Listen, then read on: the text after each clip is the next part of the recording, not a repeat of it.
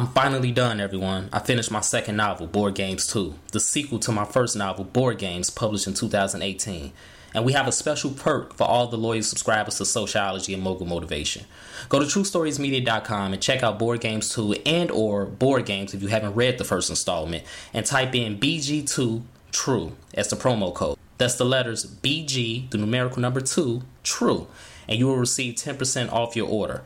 Board Games 2 will be available worldwide October 4th, so don't forget to get your pre-order in ASAP because it ends September 3rd. BG2 TRUE, the promo code for Board Games 2.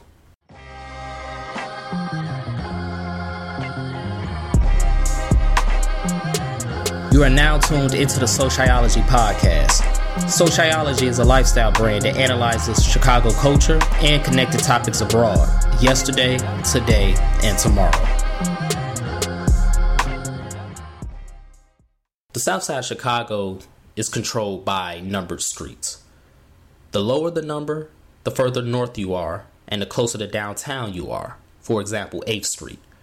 The higher the number, the further south you are, and the further away from downtown you are. Like 95th Street, you're nowhere near downtown. Within all of that geographical area, you have a portion called the low end, and that's what we're going to talk about this week on Sociology. Where does the low end begin? Where does it end? What was the culture like on the low end? And how the low end is drastically changing from what we used to know in the past to what it is now and going forward in the future due to gentrification and other high-end developments. So without further ado. So in y'all opinion, where does the low end begin? I believe it begins where the Ickies are, which was what, 22nd and State, if I'm not mistaken? Yeah. Something like that, yeah. I would say it begins right there because you can't leave the low end. You can't leave the Ickies out of the low ends, first of all. Right. Part of it. Right. You agree, Tom? I definitely agree that it starts there. We always had a saying. It was always like 47 to 22nd, stay to the lake. Yep, exactly. So it goes as far north as 22nd, as far south as 47th, and then it goes as far west as State, and as far east as Lake. That whole little bracket is the low end right there. Yep. Right. Okay. So I can't say I'm from like 39th from Princeton and claim the low end. I think you're just a slight bit out of the territory. just a little bit out of there. Just a little bit too a bridge too far. Okay. So within that little bracket, obviously Bronzeville takes up a lot of that. Bronzeville takes up a lot of that. So like let's just work our way from the south end. So we talking 47. So Tone, where'd you grow up at?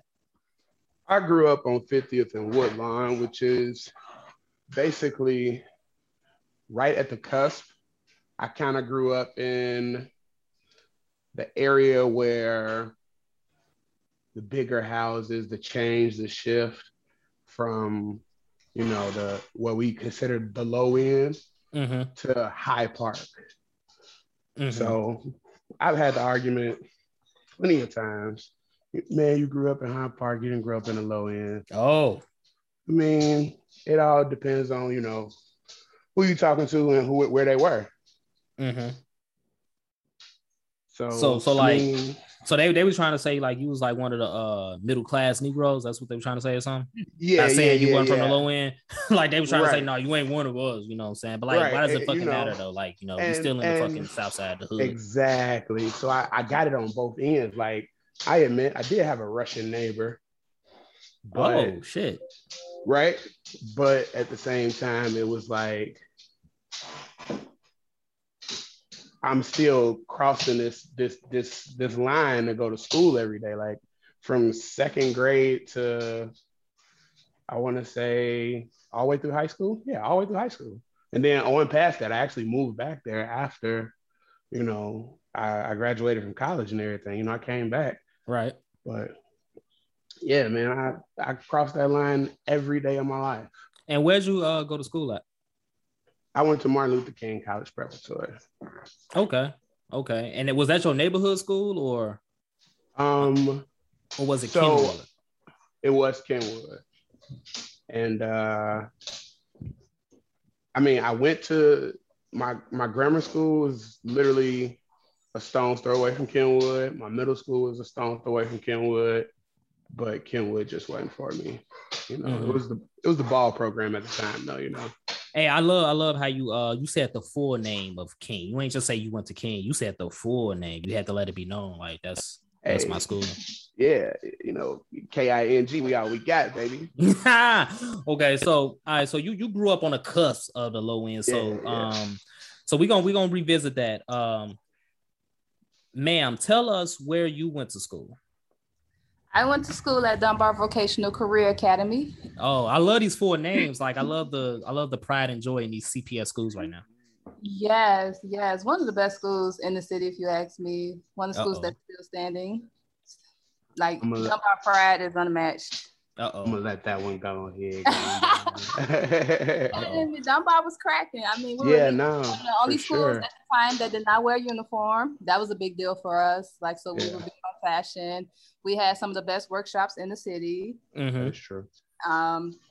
Compared, like our biggest competition was a school all the way like Simeon, honestly, because they were also a vocational school. Yeah. But yeah, and y'all got a lot of history at Dunbar too. A lot of history, a lot of famous alumni.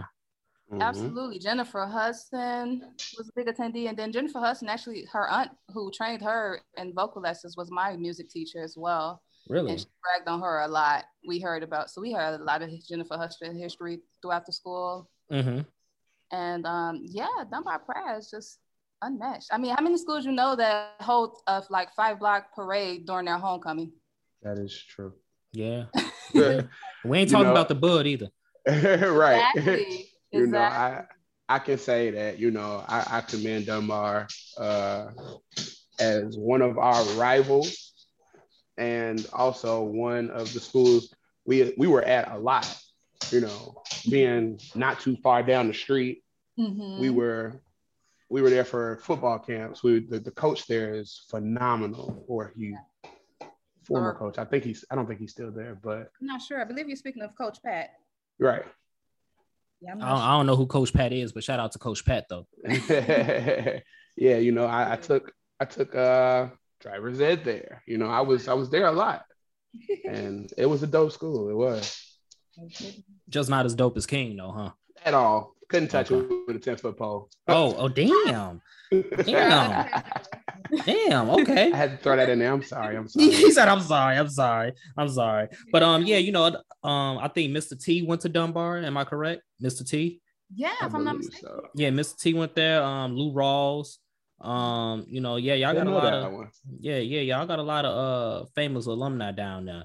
Yeah. So since you went to Dunbar, you was like on the low end. You know what I'm saying? 30th. Yeah, so tell us about some of your. Let's start out with like your adventure going to school, because you said you grew up in Inglewood, right? Yes, I grew up on 59th and Laughlin. Yeah, you're a long way from Dunbar. Well, not really. Not a long way, but you ain't around the corner either. Eventually, it's a straight shot. Yeah. Yeah, once you get to King Drive, it's straight shot down. Mm-hmm. But the commute wasn't that bad. Because you know why? Because I got to pass a lot of other schools on my way, and it's just like you got to see the comparisons along the way, and it's just like. So on the King Drive bus, we used to pass up the King kids when you get to 51st, then you pass up the 47th West. What was the who was on 47? I forgot at the time. Then of course our biggest rival, our enemies, our arch enemies were Phillips at the time. Yep. Yeah. Those Phillips versus Dunbar fights were crazy. Historical. Crazy. Tell us about a Phillips Dunbar fight that you witnessed on the low end. Oh, you know what? It got to the point where the police had to stand on 35th and King Drive. So 35th and King Drive was the battle zone. Right. Yeah. Like, because, we traveled from 30th and they were traveling from 39th. It was literally an even shot between both schools. So 35th was the meeting zone. Like, if you had a beef, if you had a problem, meet it on 35th. That's where you met at. Yeah, that's what you met at, and that's where everyone boxed it out at. And, there is not one specific occurrence that I can speak on because it happened almost every day. That was the one thing you look forward to. It got so bad. You look forward to it. No, seriously, it's like that was the after school thing. So when you don't feel like going just straight home, hopping straight on the bus, you literally walk to 35th just for the entertainment. Everyone would just stand around waiting on something to go down. It was crazy. Yeah. You know, I had saw, like, I don't know if it was like a Phillips Dunbar thing, but I can tell you right now, I saw it go down in that parking lot of that White Castle one time. Like, I'm talking about going down. I'm talking about book bags flying and shit. Like, I'm like, damn. What the fuck? Like, is it that deep? Is it that deep right now? But the police would build like a barricade, like right on like 33rd, or they would stop us from reaching 35th. They would be like between 33rd, 34th, or surrounding 35th, stopping us from meeting at that point. And it got to the point where Phillips actually changed their end time. Like, we were getting out at like 2:30 p.m. I believe they were getting out just maybe a couple minutes before us, maybe 15 minutes. So they would try to clear out each school before we had that time to even meet. But you know, you have to understand that a lot of our students lived on 39th, so that didn't help much. Right. In those areas where they have to walk there anyway. So it's like, it was. Yeah. There was no getting away with that. We would try and make it down there because, you know, with them being where they were and us being on 44th and Drexel, you know, if we heard something through the grapevine, it was like, all right, we all gonna take a trip up there just to, you know, be in the scene. Mm-hmm. And that's the way the low end was, honestly. Mm-hmm. We had a lot of high schools down there. We had Hales, you got DuSable, Dunbar. You got Bronzeville now. The military, right? Yeah, you got them. Right? Yeah, they down. They down. I don't think they were around when I was around that much. I think they were like still kind of fresh. Okay. So they were just like in and out kids, you know. Like they went to school, they went home. But you know, what made things more intense that cut you off, Tom. What made things more intense that Dunbar was you had the school rivals like 39. Then you also had the buildings that were in rivalries. You had the Ickies versus the Wells, or of course, versus such and such. You had all of that going on as well. So those things that were probably ignite at home would just lash out on campus. Right. So that was another thing that kept the fights and the entertainment boiling at an entertaining point. And you know, since you mentioned the Wells, rest in peace to the Wells. Now it's a whole ass Mariano's. You know what I'm saying? It's you know, you got you know, white people walking their dogs, jogging. You know, it's a whole bank over there. They finna build some condos. Like it's a whole night and day over there. You know what I'm saying? That whole 39th to King Drive strip is just night and day. Exactly. You know what? It's crazy because I attended Dunbar. I started in 2007. In 2007, the buildings were still standing. They had cleared them out and they were ready to be torn down, but they were still standing. By 2011, my graduating year, they had torn down the buildings and had half of what is now Oakwood Shores built up, which are like nice condos. That's most of the area. And all within the 4-year span that had happened. Yeah, you know, that was like around a time where like the city was on a timeline. And I feel like Mayor Daley was trying to get them all down by the time he left office because the nigga knew he wanted to leave office around 2011. You know, he knew before he made the announcement he wasn't running. Let's just be real. So I think the timeline was to have every single project development down because, you know, the State Ray Gardens, they got rid of those as well over there on State Street. You know what I'm saying? Off State Street and 35th. They got rid of those as well, which are now townhomes and all of that. So I think, they was on a time schedule with that. You know what I'm saying? They was like, let's get these up out of here because we trying to, you know, start fresh with a new, all that shit. You know, but it's crazy because like, before we started recording, I had mentioned my grandmother, she lived on 33rd and Prairie. So even though I didn't grow up in the low end Bronzeville area, whatever you want to refer to it as, I got a little bit of it in my blood. So I was real familiar with the area myself. And it's just like to see what it is now versus back then. You know what I'm saying? Like it was a vacant lot across the street from my grandmother's apartment building all my life. Now it's like $600,000 condos. I mean, not condos, but townhomes over there. I'm like, damn, you know what I'm saying? Right. And then like you mentioned Hales, Tone, we can go back up to Cottage. Like, you know where that whole Walmart is at? I remember it was nothing but a vacant lot and a liquor store. Yep. You know what I'm saying? Now it's a whole Walmart, you know, got the condos. It's like, you know, How do y'all feel about that? Like, do y'all like the fact that the low end is being revitalized, or do y'all just see gentrification all over the place? You want to go? Go ahead. I got something to say. I'm half and half with that because I want like, okay, if the intentions of gentrification was to just simply better the neighborhood and not to kick out those who literally grew up there, who like generations of families grew up throughout the Wells, throughout the Ickeys, throughout the Dearborns, and the low end people take great pride in their neighborhoods. So for me, I didn't like it because a lot of my friends who grew up there never got the return.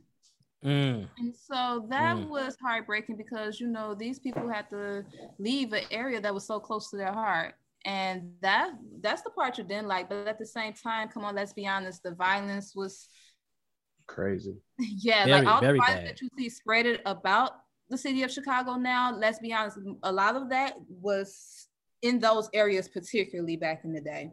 You saw a lot of that, in my opinion. You guys can disagree, but in my opinion, a lot of the violence that we see spread across the city happened mostly in those areas, and we can't applaud that. We can't just deny that was just that was a great thing. I mean, I don't know. That's why I said I'm half and half on that. Half because a lot of people were stripped from their childhood homes, stripped from their area that they grew up in, but at the same time, was it? I don't know. It seems like these are your transparent feelings, so it's no right or wrong. But it seems like you hate it because the people who live there aren't getting the benefit. They aren't the ones that's reaping the profits of this. They aren't the ones that has their hand in the community being changed. It sounds like that's where you're coming from. Correct me if I'm wrong. Which it is frustrating, you know what I'm saying? Because redlining is real. The practice of, preventing Black Americans, to not only own property, but, to devalue their property and to intentionally, devalue their communities. That's real. Redlining was real, so these systems and laws were in place that created a lot of these problems where people who lived in their homes for generations got pushed out one way or another. So your feelings are valid there. They're valid. So as a border child, I got a lot of different experiences. So with always being on the low end, always, all my friends were from the low end, all of their family stayed there. I do understand with the whole, it's a pain that everybody had to leave. I am just sad that the turnaround was so fast and unsaid because,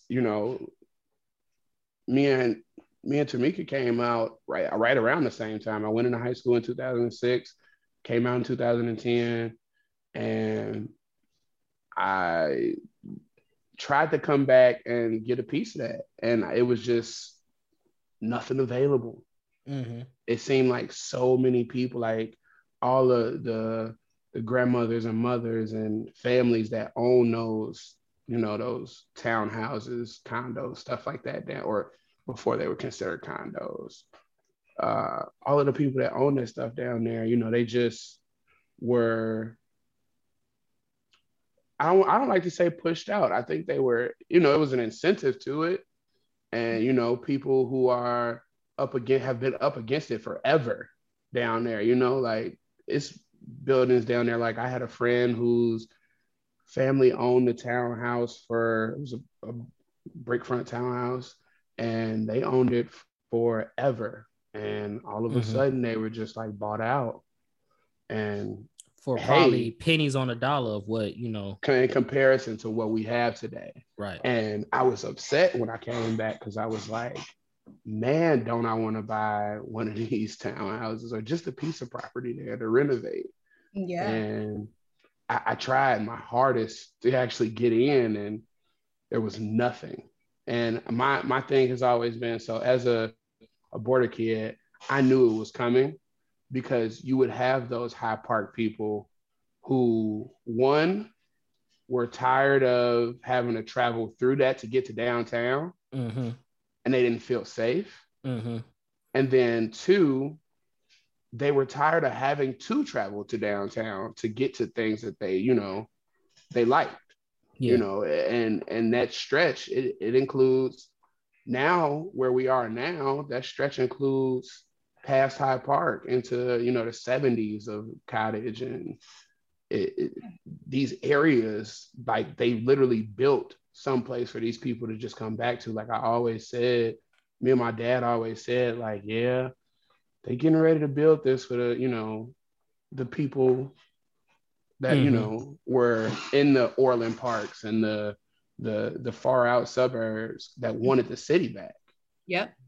They wanted and it back. I think that's what it was. Yeah. I really believe that it was because these people wanted their city back. They want to be, because they all work downtown. They all, frequent downtown. They all love going, shopping and all of that other stuff.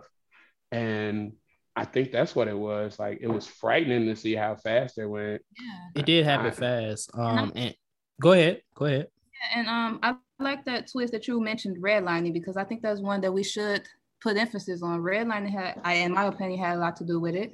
Because I mean, let's talk about redlining. Though there were, for me, in my opinion, there were the standards that were set by the federal government. I like to blame everything on government. I'm one of those people.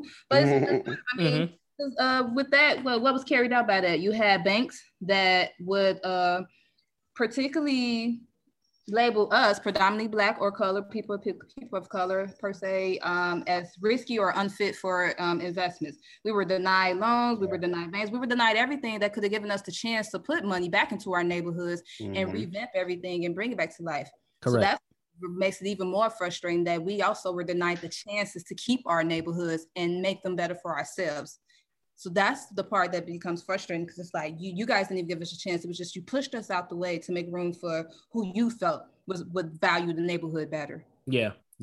And that's exactly what happened, and that's why you had Black bankers like a Jesse Binger, right? A lot of people might not never heard of him, but he was a Black banker that actually operated down on the low end in Bronzeville on 35th and State Street. That's where his bank was, and you had him issuing mortgages to Black Americans in that area when other white banks wouldn't do it. And this is the reality that a lot of people don't want to accept, especially not just Black people, but white people too. White people don't want to accept this, but redlining was extremely real. It was extremely real. And they would use fear tactics. They, as in bankers and, policymakers, would use fear tactics to instill fear in white residents to sell their homes and their property, right flight, and get the hell up out of there, right? And then they will start to devalue the property once more Black people moved in. And how would they devalue it? They will not give them the same public resources that white neighborhoods would get. And then they will suck them dry with food deserts and, resource deserts. They wouldn't give the schools the same textbooks and, facilities that they would give schools in white neighborhoods. And then when you have generation after generation of that, that's what brings you to the violence that's going on in the Stateway Gardens, right? The Ickeys, the Wells, that's what happens. And then years later, they be like, oh, this is prime real estate. We need that. Right. we need that back. We need that back. Those brownstone buildings between like 30th and King Drive and 35th are some of the most beautiful buildings in the city. They are amazing inside and out, and they're so slept on. And those were the buildings that our people could hardly had access to, which is sad. Right. They held on to the ones that were worth something. All of the I mean, I know right now it is hot for people that want 3 flats, 6-unit apartments, stuff like that. But those were the rundown ones. Those are the ones that the face brick was falling apart. And I'm in construction. I know how it goes. Those brownstones, those were taken care of in a whole nother way because they were built to be like that.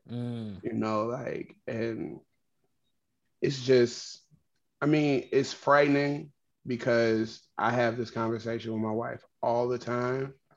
And this is just a prime example of where do we go?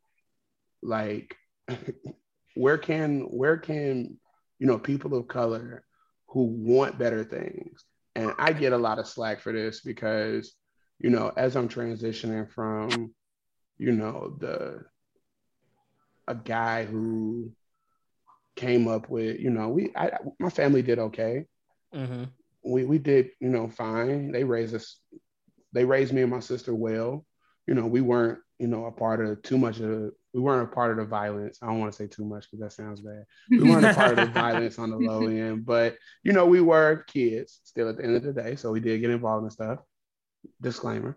But of course. yeah, I don't know where people of color can take their kid. Like, where can we take our kids? Like, we are those people now. We have to think about that. And it's scary to see what's going to happen to schools like Dunbar and King. Wow. Because now they're surrounded by white neighborhoods. Those are prominent Black schools. Yeah, I mean, yeah. It is what it is. We got to say it like that. Like, those are staples in those communities. And what are we going to do with them? Mm-hmm. Mm-hmm. When the University of Chicago and McCormick Place area, and they're doing a huge, they're about to take over 22nd. McCormick Place? They're built. Yeah, McCormick Place has a huge budget getting ready to drop. I didn't know about that. Yeah. And then, it's so many things that, it's just pushing us further and further. And yeah, we got the South Hollands, we got the Country Club Hills, but they're still putting, Section 8 out there, and they're putting people like, I'm one of those people that's in between. I hate the fact that, white people, I don't like to say it like that because be candid. Be candid. Right. It's a safe place. Ain't that what they say these days? Okay. It's a safe place. Okay, cool. So I can talk. All right. So it's scary that white people are getting all they want, and then Black people aren't requiring what we need. Yeah. And that's just the way you got to put it, because it's like, I'm afraid for my kids.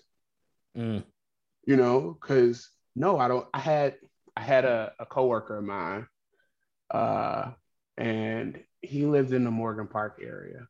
He lived in the Beverly area, but his son commuted to the Morgan Park area. He was at Morgan Park Academy, not our standard more Black. Yeah, Morgan I got you. Right. He said that his son plays baseball. I play baseball. There's nothing wrong with that. He said that his son, before putting his hat on, do you know how like white people kind of like brush their hair back, like put their yeah, like push their little golden boy. Right. He said his son did it, and he said he had no idea where his son got. I mean, of course he has to know, because his son doesn't have any hair. His son doesn't have hair like he has like this normal foam curled afro. Wasn't required. Wasn't in his face. Not whatsoever. But like, these are the influences. Like, if you put them around white people, we get that type of thing. We take our culture, we take our roots, we take all of the things that make us us. We take it from them if we put them in those types of neighborhoods. But if we put them in what neighborhoods we grew up in, and I think with the kids these days, man, like, I don't see the kids these days making it the way we made it. And it's just a miracle to see a lot of the people around me, a lot of my peers that are doing so well, and not a product of what they came from, Not to cut you off, are you familiar? I'm sure, because you say you're in construction. You're familiar with the that development that's about to happen on the Michael Reese old site, right? And for those of you who don't know what Michael Reese is, that's an old hospital that used to be on the low end as well, just with Mercy, and they just closed Mercy down too. But you familiar with that development that's about to happen? I've heard, more the construction side of it. I haven't heard more the political side of it. Because the grand census is that ain't for Black folk. Right. You know what I'm saying? It's like it's They kind of throwing like a lot of money at that. yeah, a lot of money. Like I forgot what the figures said, but it's millions that they put a Yeah. pump into that. And you look at the renderings, like and you know they got black people in the renderings, gotta, diversity and inclusion, right? That's what the that's the standard. But yeah, like a lot of people are saying that's gonna push us even further south, Yeah. because like let's just be real, gentrification is not done on the low No. end yet. It's not done. No. They And thought I they think was that's gonna a push part black of what people the high out. schools are. Yeah. They thought they was gonna push us out even quicker than what it's taking. So they're like, oh, we got to do a little bit more. That's what the consensus is that a lot of people believe. Yeah, I wanted to mention how I feel like during my times in Dunbar, I started to see how Dunbar was kind of sort of benefiting from that beginning of gentrification at the time. And I only say this because I remember there was a time up to my last year, they did a shakeup. Now schools were being shut down left and right. I believe Diet was like #1 on the list to be shut down next.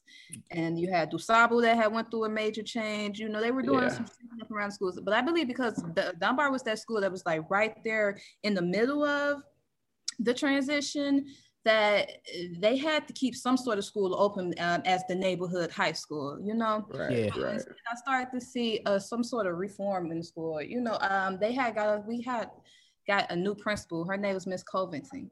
And Miss Covington came from her old school, and she brought, I want to say, 50 plus students with her that had GPAs of 3.0s or better. Mm-hmm. And with that, of course, now she's bringing on this this new thing where we're seeing and hiding in the GPA, in the academic and the scholastics overall of the school.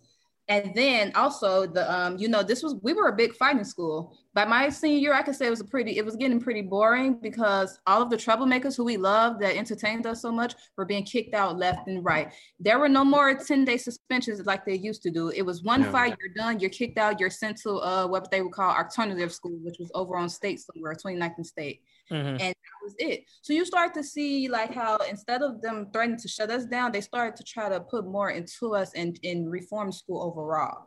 So I feel like they kind of Dunbar kind of benefited from, and it's still open today from my understanding. My 10-year reunion. It's still there. Yeah, it's still there.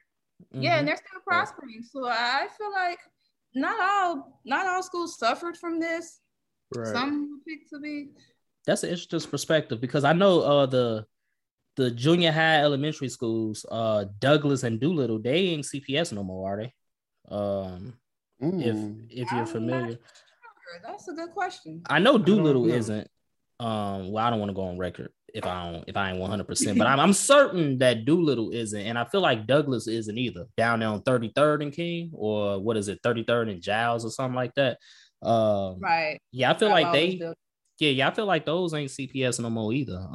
But so it's kind of like they was getting rid of the feeder schools, in a sense, and it's like but that's an interesting perspective though, especially because you're a student. Somebody like me on the outside wouldn't know. Somebody like me wouldn't know that. Albert, you got something to say about that? Well, yeah. So, what's good, everyone?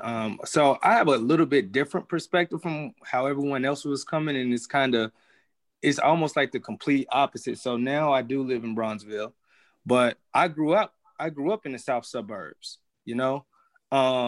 and growing up in the south suburbs, when they got to a certain point, it seemed like all of the city kids were moving out to the south suburbs, and which today a lot of them still are. Hell, some of the friends that I've met, as an adult now, that grew up going to Dunbar and grew up, Diet, all these other schools. Now they're talking about, well, I'm moving out to Lansing, bro. I'm moving out here, and I'm like, bro, I would never move out there. Like, I will never ever move out to the burbs. So it's like almost like the complete opposite of what some of you guys are talking about. And the gentleman made a point earlier. What was he saying? He was saying something about so I was also thinking, and just one of my points was, I almost feel like are they really taking these neighborhoods away from us, or are we kind of giving it away?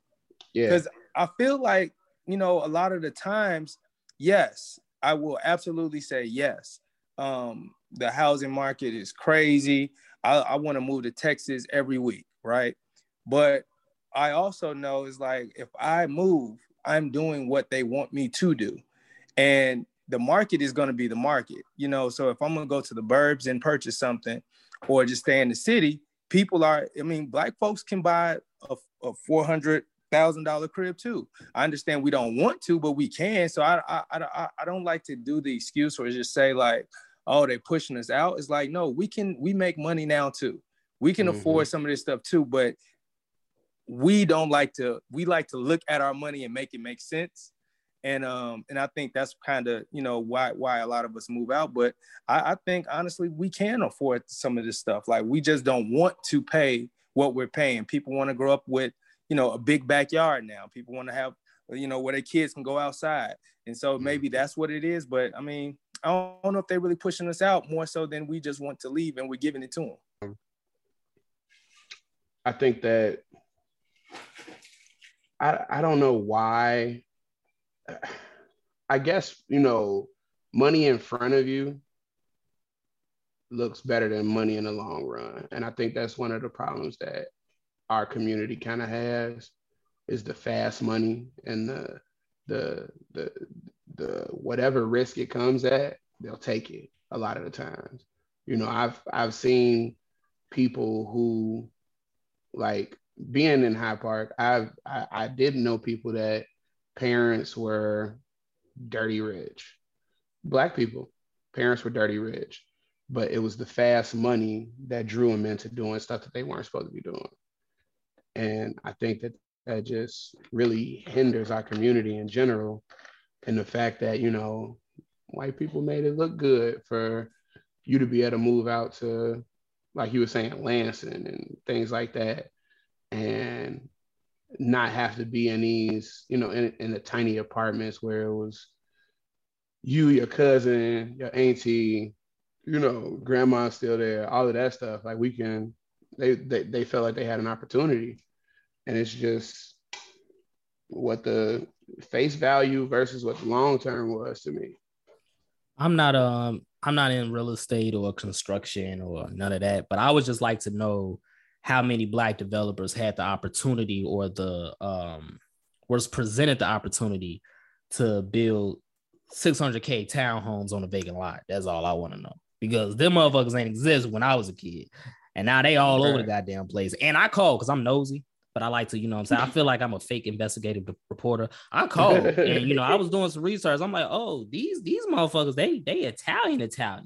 You know what I'm saying? So, I mean, you know, yeah, that's just how I see it. But, like, you know, so the low end as we know it, obviously, like we said, today in 2021 ain't the same as it was in 2001. You know, it's granted ain't the same as it was in 2011. But, you know, what's some of your favorite moments as far as like the low end, like, is, you know, eating, like some of your favorite places to eat, you know what I'm saying, kick it, like, what, let's end it on a high note. What's some of your best moments from the low end, and how do you see the low end going in the future? You can go ahead first, ladies first. The low end for me is where I spent most of my high school days down there, so I have like this puppy love for the low end. That was when I found my first love there. Oh, the first high school sweetheart, all of that. Booze in Bronzeville. Exactly. You know, ditched a couple of 7th grade lunch periods, ditched school a couple of times just to go meet someone over in the buildings. This is the only reason I'm familiar with the buildings, or the wells as it's properly named. But I can say Baba's on 39th, which unfortunately is no longer standing. I think it burned down a couple of years ago. Damn, cold world. I know, right? Right there on 39th and King Drive. But honestly, I miss the culture overall. Like, they were really unified, believe it or not. Like, I mean, they had their scruffles, but at the same time, they were real family. Like, it was like meeting up in Mandrake Park, watching everyone hoop, sitting in the park, chilling. They used to do the low-end picnics. Oh, those were my favorites. The Wells picnic over in the park. Yeah, I remember those. Yeah, like good times. It was almost like how we used to do the Western alumni picnic, like over in that neighborhood. So those are some of my favorite memories personally. Okay. What about you? Graduate of King? No, wait, correct me. What's the full name of the high school? Say it again. Martin Luther King Jr. College Preparatory. There it is. All right. I mean, I get everything she's saying. Although we didn't have Bye-Byes, we had Goldens. Goldens was on 43rd and Cottage. And, you know, that was an everyday walk. Like, that was literally a block away from the school. And, you know, I also like us being lake babies. Like, ditch days were crazy. Oh, God. Crazy. Being able to go to the lake. Everybody ditching to go to the lake all the time. Like, sometimes I feel like we were like a white movie. You know how the kids, they always go out. Ferris Bueller Days Off. Yeah, type shit, you know? So like just the atmosphere. And it was like the community knew who you were just from you being at school down there. Like it was awesome. You have, even though he was like a local, even though we did have local junkies, they knew like, oh, I was cool today. Like they would ask those type of questions. Like, you know, like just from seeing you commute somewhere and seeing them in the same place for years, good and a bad thing, whatever. But it still was the fact that, you know, like she was saying, it was like a family thing. On the low end, our hands stretched far and wide. All those high schools that we just named off, we all had homies and we were all cool. I mean, yeah, we had fights, but you fight with family, you fight with friends. Yeah. You know, I used to ride my bike, you know what I'm saying, down there, like up and down Giles, you know, Prairie, you know what I'm saying? Like I would go like as far south to like, shit, I was out here, like I was going like 39th. You know what I'm saying? You was wilding. Yeah, I was wilding. You know, then I go to like, you know, the big park over there on 31st. You know what I'm saying? What's that? What's it? Dunbar Park or something? I guess the name of it. But yeah, I go to that part, you know, all by myself. You know what I'm saying? But I would only know the territory because I would walk around with my uncle. You know what I'm saying? But, you know, I felt so safe back then, though. That's the crazy thing about it. Like, I felt so safe as a motherfucking 10, 11-year-old kid doing all of that back then. Bro, I'm not finna be riding my bike around, you know what I'm saying? Like around the neighborhood like that as a 33, bro. I'm just not finna do it. You know, so that's what's funny about the city, really. Like, my grandmother my grandmother lived in the Cirque all my life. She's still there to this day. And my her and my grandfather. And when I tell you I was at Grand Cross, I mean, not to take it too far out, but that was just my experience like yours. I walk up and down the street and, you know, I'm little Kenny, you know, my grandfather, you know, everybody had a certain level of respect back then. And that's what's scary about all these communities, because we literally like were able to go where we wanted, do what we wanted, walk up and down the street without a worry. Yeah. And we all saw that deteriorate in front of us, just like as we was crossing into adulthood, as we was in college, you know, away from home, like you would hear stories like that whole situation with what is her name? The girl that was shot in Behind King. I know what you're talking. I forgot her name. I know her name any other time because I knew the little girl. Oh, but wow. Yeah, I mean, not knew her like that, but you know, she was I got you. on the flag team or whatever, and I played football, and she was there at the very beginning. She was there at the very end of my career at high school, or my high school career, and I also knew the guy who was the driver. You know what I'm saying? And they went to high school together, and it wasn't an intentional thing, and it wasn't. You know, are you talking about the Hadiya Pendleton? Hadiya Pendleton. Hadiya. I said Hadiya. Got it. Yes. Okay. And people not knowing outside looking in, you know, because it still hurts our community. I mean, you know, it hurts our community. It hurts our people. It hurt a lot of people at King. And I know a lot of people were sad about that. Yeah. And it was just, you know, a true incident of young people growing up too fast. Because the driver and the shooter were young too at the time, you know? And they just grew up way too fast doing stuff like that. Like you driving around and you happen to stop and see somebody that you beefing with. And like Tamika was saying, back in our day, we go meet up on King Drive and we'd scrap it out. Exactly. But, old school way. Right. Yeah. But the old school they way. riding around. They ain't doing that no more. Exactly. Right. And that's probably one of the biggest, you know, that was when I felt like the complete change happened, because that's when it got close to me. You know, you don't really realize stuff until it gets close to you. Yeah. Yep. And that's, Oh, sorry. I don't think we can leave the low end story without mentioning the infamous mansion on 45th in Michigan. Well, without this party's ever held. Let's not end this episode without talking about the mansion, or at least mentioning it.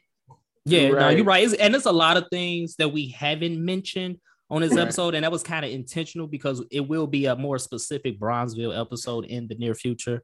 Okay. So, but you know, that's what's up. You know, definitely, you know, the mansion. Like I mentioned earlier, the Binga Bank. You know, if we want to talk about games, we could talk about the fort that was down there. You know, there's so many things in Bronzeville. So many landmarks in Bronzeville, the low end that we have yet to dive into, you know, John H. Johnson, all that. But we gonna get to that. We gonna get to that real soon. I'm just happy that White Castle down there on 35th is still there. It's still kicking it. Thank the Lord. Yeah, Popeyes ain't went nowhere, man. Slow as hell. I don't go there no more. They slow as shit. But you know, real quick, I want to ask Al, what made you move to the low end? So you said you grew up in the burbs. What was the allure that brought you to the low end? My bad. I was trying to unmute this. So a couple of things. So my family always, my brother's godfather, they lived somewhere off of 46th and something. I was a kid. So, and he was 8 years old. So I don't exactly remember where they were, but I also used to go to this daycare right on 45th and Wabash, I think that is, or 45th in Michigan. I think it's 45th in Michigan. Okay. And when I was a shorty. And so after I graduated from high school, I went straight down to Mississippi. I went to HBCU, Russ College. But when I came back home, it was no way I wanted to stay in the burbs. Like, I'm like, I cannot do it. I just happened to run into one of my guys, and he was like, yo, I stay over here on 39th and Cottage.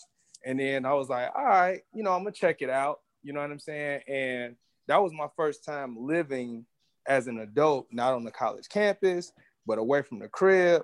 So it was a wrap. It was done. I'm like, oh, it was, 15 minutes from the club? You know what I'm saying? The Shrine.